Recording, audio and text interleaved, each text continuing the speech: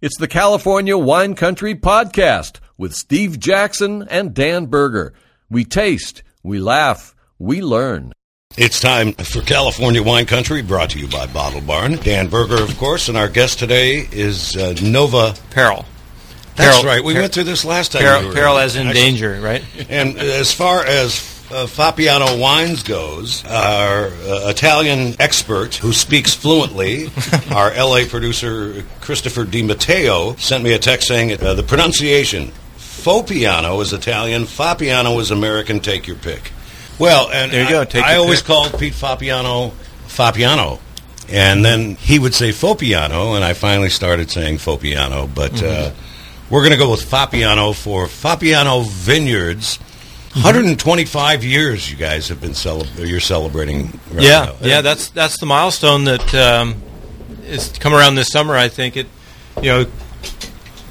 back 1896 when the family came around, found the piece of land they wanted to purchase, and it was actually a pre-existing winery. So if you kind of dig a little bit deeper, you've got grapes being grown on that property for well over 125 years. Pretty special. Holy moly!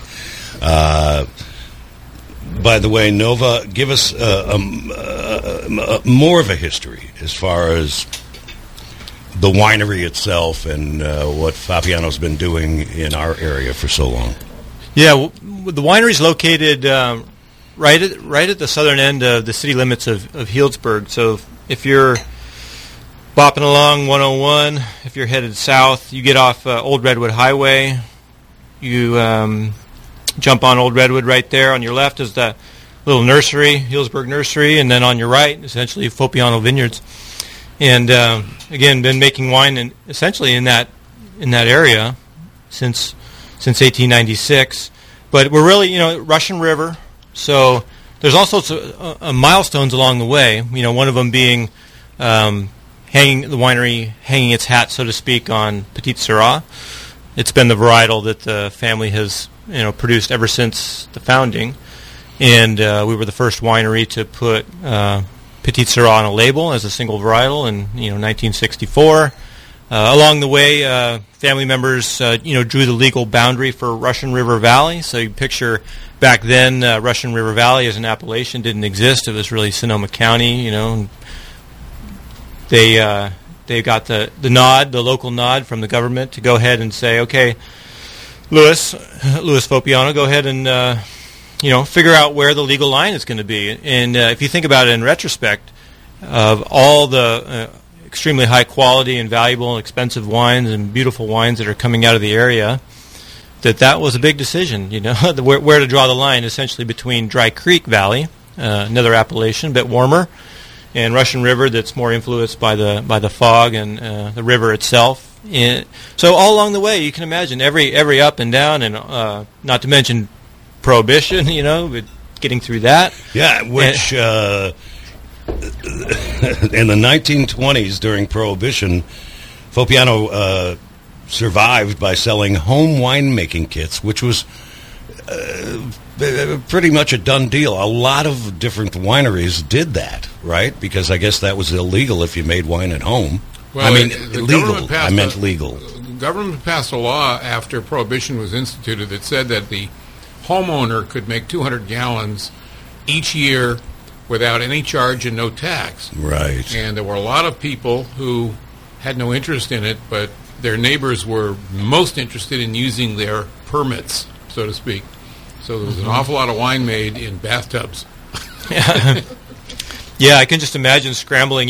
Knowing how difficult it is to, these days, if you take on a challenge, whether it's a new regulation or just being able to ship to a new state, there's so many rules in place. The idea that all of a sudden you're not allowed to make wine, and you've got to scramble to work with the harvest, the coming harvest, several years of Prohibition, how you're going to continue making money, that must have been a real scramble. But, being able to make wine, bathtub wine, and Sacramento wine, and shipping grapes, fresh grapes. It wasn't against the law to grow grapes, so shipping grapes by rail car. There's a lot of people who got sick in that period who needed to have their wine get healthy. Yeah. I was one of them back then.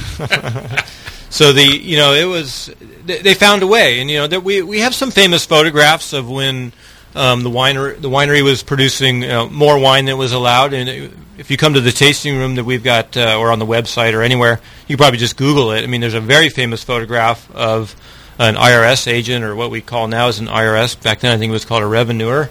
Right. But they were basically standing at the outside of the winery and watching 100,000 gallons of wine flow down out of the winery door because it was being produced illegally. So, I mean, it's just incredible, right, to try to imagine that. Forget like the environmental impact of that scenario, right? But the idea that you're just going to say, okay, this wine was produced illegally, just open the valves and let all the wine out, and it's just going to fill the floor and fill the drains and spill out the doors and into the creek, and I mean, it just seems a little bit mind-boggling all the way around. I mean, and wasteful and environmentally degradative and all that. So, but there's a fabulous photo of that exact scenario available to see. It's really fun to look at. Yeah, I'm looking at it. Different time. Dan, thoughts on Fopiano wine? I'm going back to Fopiano because Nova's said it a few times. It's whatever rolls off your tongue. I know. And Pete Fopiano used to say, Fopiano, I don't care. Right.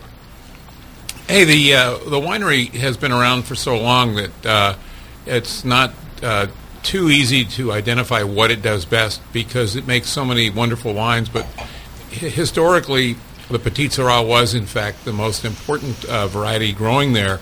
And part of the reason was that Russian River Valley is cool, but not so cool at that northern end where you can actually get Petit Syrah ripe all the time.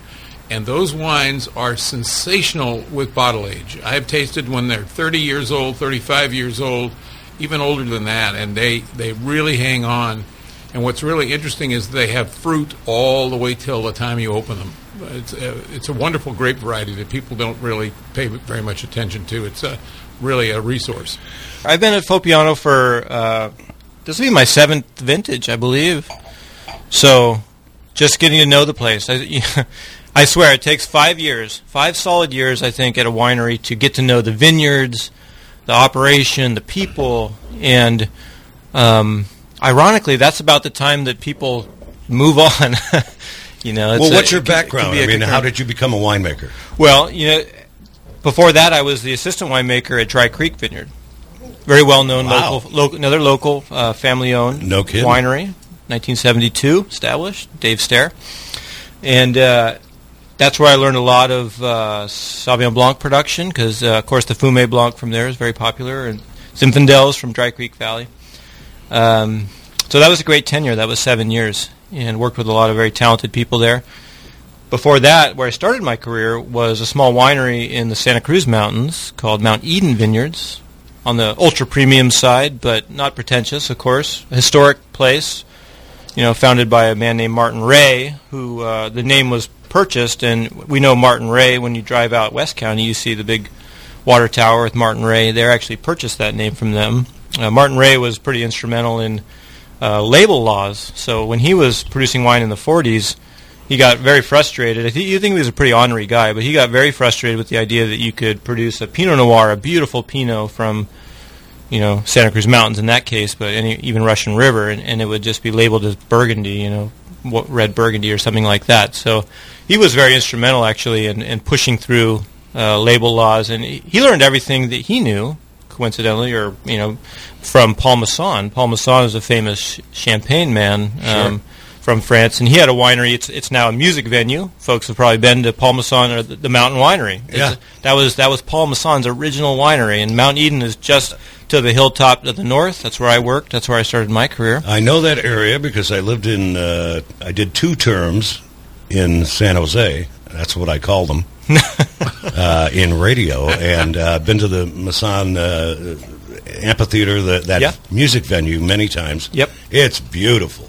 Beautiful view, incredible view. And the people they book, the top people traveling in the world. Yeah, you get some great concerts there. It's just a great atmosphere. So it's Palmason. It's the mountain winery. On the next hilltop to the north is Mount Eden, and the next top is the world famous Ridge Montebello site. So we're in good company there. And that's where I started. I didn't go to school. I didn't go to UC wine. Davis or Fresno? No, I'm a Cal Poly grad. And my bachelor's is in ecology. So I was going to be a marine biologist was my plan, but I ended up going to the master's program there in crop science, learned a little bit about viticulture, a little bit about winemaking, and that's really all I needed to get my foot in the door at the very hands-on work environment at Mount Eden, where I learned everything I needed to know, and I just apply those concepts to the day-to-day. I feel very fortunate in a way that I haven't been handed a recipe. I certainly don't want to say anything negative about the folks that are learning viticulture and winemaking from a university, but I feel like I have a certain degree of freedom that they might not be allowed. Does that make sense? Right. No, it does. I know what I can get away with, and that's really all I need to know. Everything after that is just creativity, and I think that really helps, and allows me. Starting your career at Mount Eden had to have been fortuitous because, after all, that was an iconic property, still is, and Mount Eden has a long history before you, and then following you with Mary Edwards being a winemaker there later on, and then your involvement, and then the continuing contributions. That is a fabulous property to get your feet wet in. Oh man, I think that if that wine is available for someone to try, it is the absolute definition of terroir-driven, varietal, specific winemaking. I mean, I hadn't heard of anything but adding yeast to wine until once I had moved on there. That's all we ever did, and I think that there's really a lot of magic in that, being able to just add the yeast.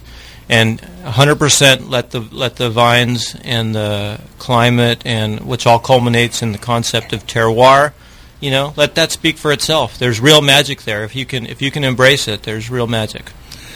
Fopiano Vineyards, family owned since 1896, 125 years. Dan, talk more about Fopiano wines. Well, beyond the Petit Syrah, what Nova has pioneered in a certain way is a kind of a revolution with his vineyard controls and his vineyard management techniques to try to bring the Fopiano wines up to a more modern look. And this Sauvignon Blanc we're trying right now is very stylish, very dramatic, has a real honest-to-goodness character. What I like about the wine more than anything else is the fact that it's not austere, but it's not simple. It really requires about 2 more years in the bottle, believe it or not. And most people will drink their Sauvignon Blancs right as they release. And boy, this wine is really set up to be beautifully developed in about 2 more years. Beautiful color. Yeah. The wines in Dan has gotten to know we're really are a small estate winery. We have about 150 acres right around the winery. A couple acres are in fallow right now, but relatively small. We produce about 1,000 cases or less of each of these varietals that are 100% estate. And over the years, Dan has gotten to know our wines really well, and he's right. These wines actually will improve with age. Even a varietal like Sauvignon Blanc. Sauvignon Blanc is even folks I think that are really in tune with wines, especially white wine Sauvignon Blancs. This is, in their opinion, they're going to be showing their best, of course, when they're youthful. There's a freshness, a refreshing character there, but there's real depth that comes with age, and I guess in more ways than one, right? Not just wine. It's true. It's in a well-made wine that can survive the youthful years. Again, another it changes for the better.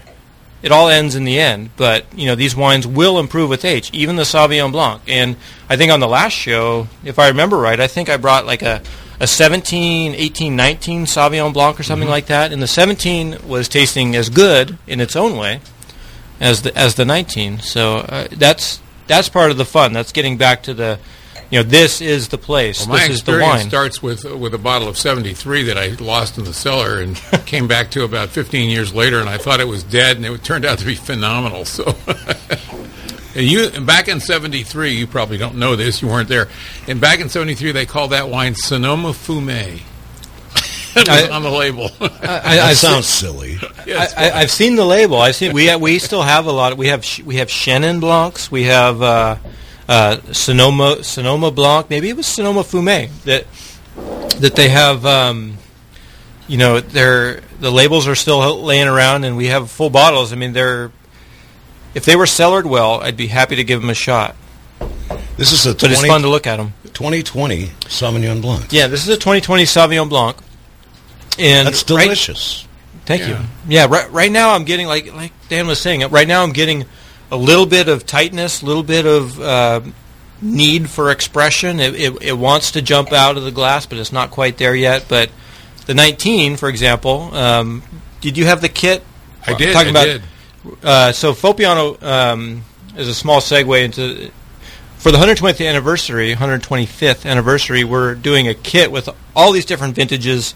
And the reason I thought of it was because one of the kits was sent to Dan as being a wine writer, and in there was a 2019 Sauvignon Blanc. It's a mini bottle of the 2019, and it showed more character, more depth, I think, than this wine, but it also showed how this wine is headed in that direction, I think. I'm a big fan of aging. So you're saying anything. 2 years. Well, I think Dan Lay It Down Burger yes, says sir. 2 years. But I think 2 years for this wine, for most people.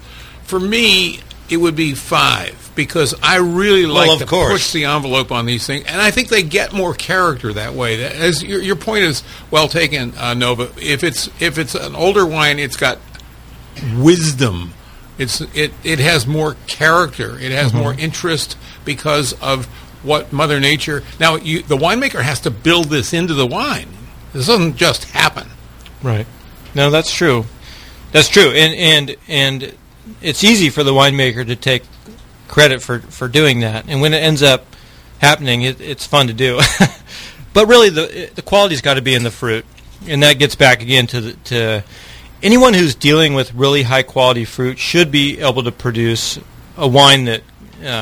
can be enjoyed, and I just, from my point of view, I feel lucky that, the stuff that I have to choose from is really fantastic. I mean, the Sauvignon Blanc vines, you guys, the audience has seen them all, even if they didn't know them or not. If you're driving down 101, headed south, right over the Russian River, they're right there on your right. They're old vine-looking Sauvignon Blanc. I think they're the oldest Sauvignon Blanc vines in Sonoma County, planted in 1969 and 1970. So, I'm happy to hear of older vineyards out there, but honestly, I think they're the oldest ones. And those vines just, they produce very little fruit per the acre, but the quality is hard to match.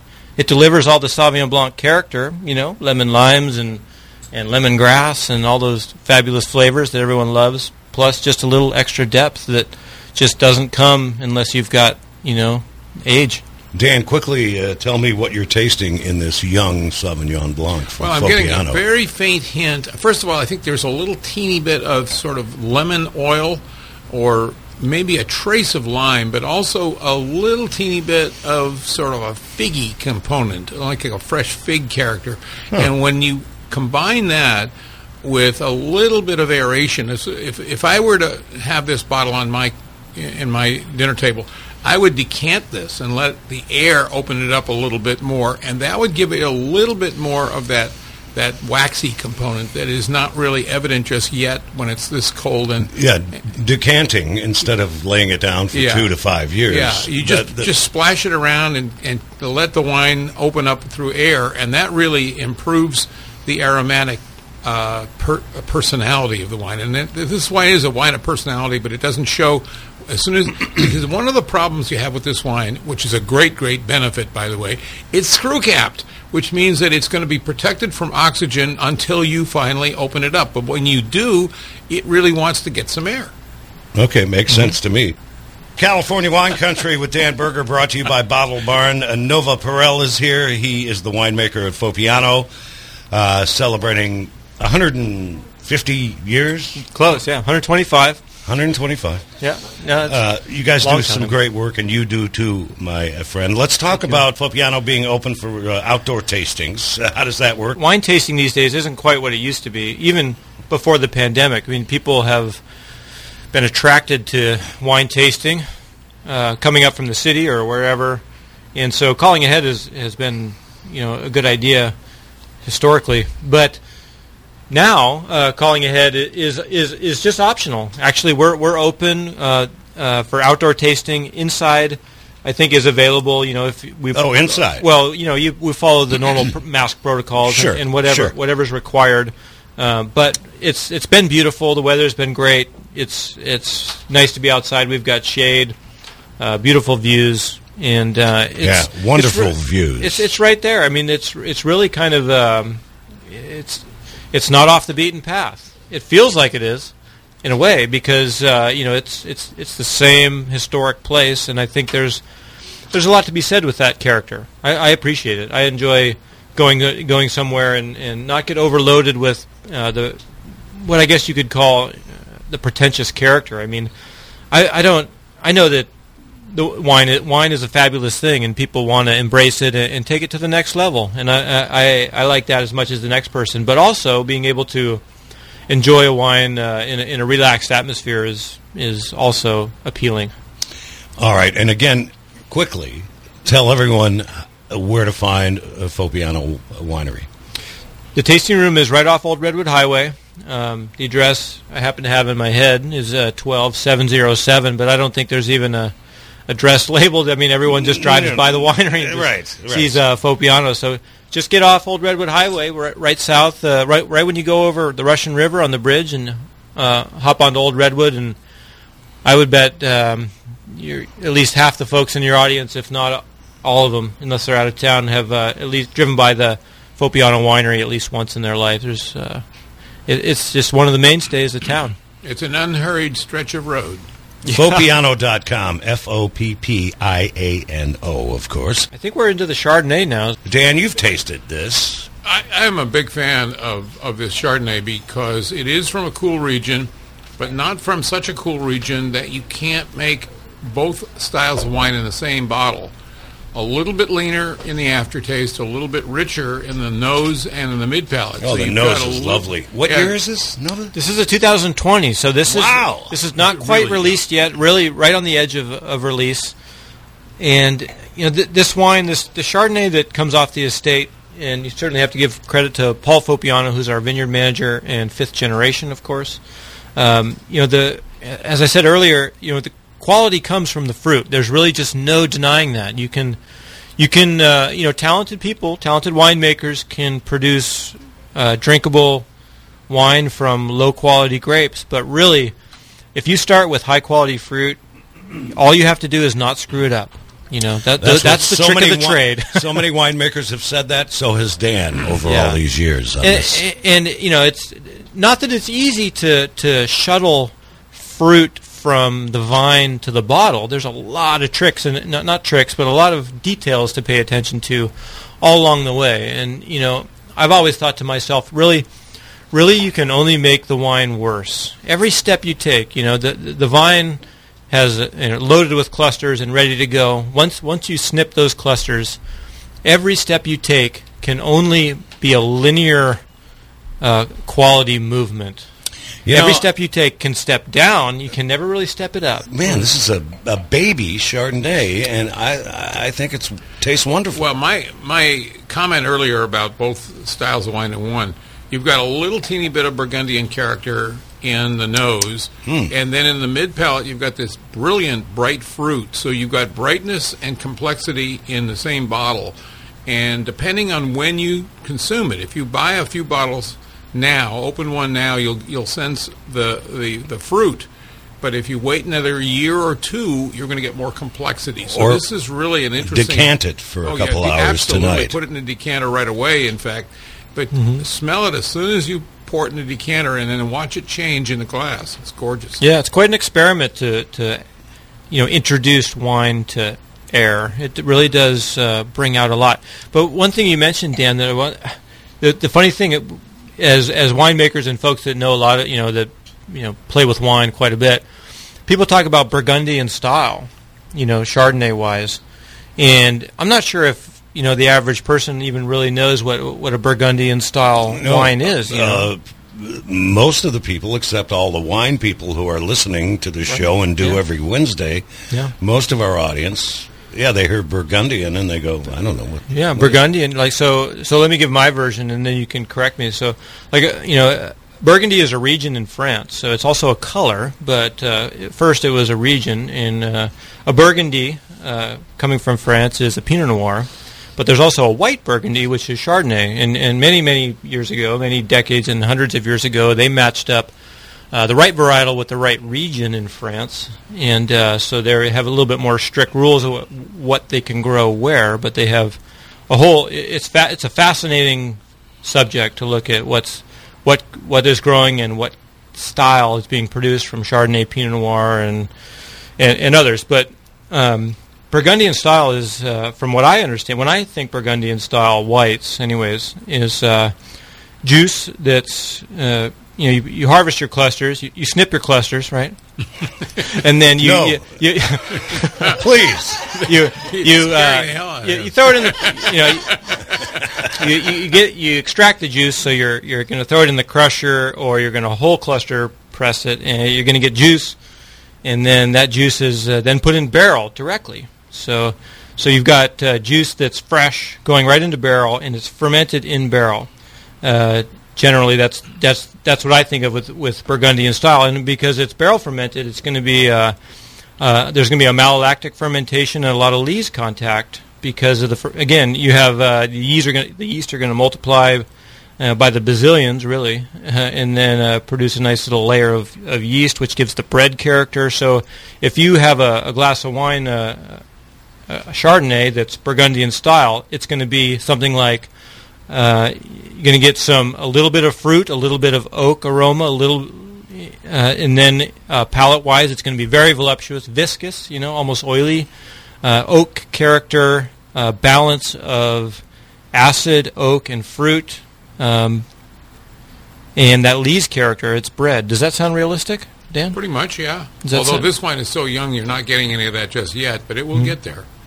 And that's a synopsis of what you think of a Burgundy white, or in this particular case, I'm getting a note that I used to call onion skin, but in this case, it's not quite oniony as much as it is more of the sort of wet stone component, and that underlying character is fascinating.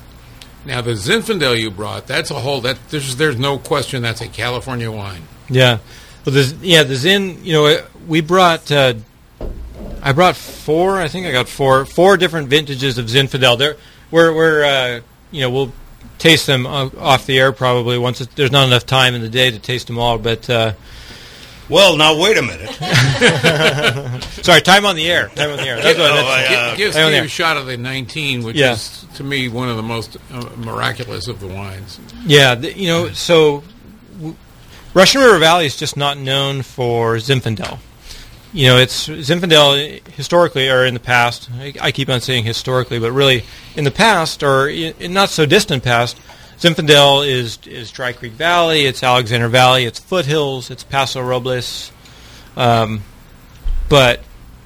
perfectly good Zinfandels, and in my opinion, more complex Zinfandels are coming out of the Russian River Valley because there's plenty of sunshine, especially in the northern portion of the valley, where we are, coincidentally. But we also get the cooling influence from the river, so really we have a big advantage there because we got plenty of sunshine and the cool, and really that brings, in my opinion anyways, brings on a lot of complexity. So the Zins we're tasting have a little bit of red raspberry and a little bit of blueberry and blackberry, but they're not the big jammy Zin that... hopefully is falling out of favor a little bit. I think for a while there, Zinfandels were just a little too alcoholic, a little too sweet, a little too dark. Slap you in the face. Yeah. In fact, I've become not a big Zinfandel fan because of that. Mm-hmm. Well, the 19 is not that style. No, when I taste a good one, I adore it. This is the one. Yeah. And so that's what we're, being Russian River, we are not producing wines that are, as Zinfandel, we're not producing any wines, but certainly not Zinfandel that is of that character. Really, we get, it's just a little bit more elegant, a little bit more complex. I refer to it in my own head anyways as the connoisseur's Zin, right? This is not the beginner's Zinfandel. It's not the sweet, easy to drink Zinfandel. This is more connoisseur style. And in a loving way, I mean that. And I think that Zinfandel, there's a reason why Zinfandel is one of the first and main varietals in California. It's a fabulous grape. It is versatile in many ways. It could, honestly, I think I heard somewhere originally it was a table grape, but because it's so flavorful off the vine, it really is amazing. And it's one of the few vinifera, Vitis vinifera, that's the scientific name for wine grapes.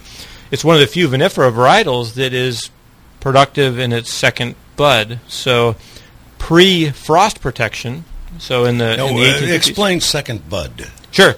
So you have primary buds. We've all driven down the road and seen a prune vineyard, and it looks a little bit like a skeleton. You've got a cordon or something like that, and a spur.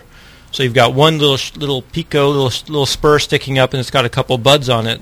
And when the springtime comes, that bud is going to swell, and the vine is going to start to grow, do its thing. In the past, if you had a frost and that bud was killed, there was no way to prevent that. There was no overhead sprinklers. There's no frost protection in any way. In 1890, 1896, right? You're just Mother Nature's going to deal you what she wishes.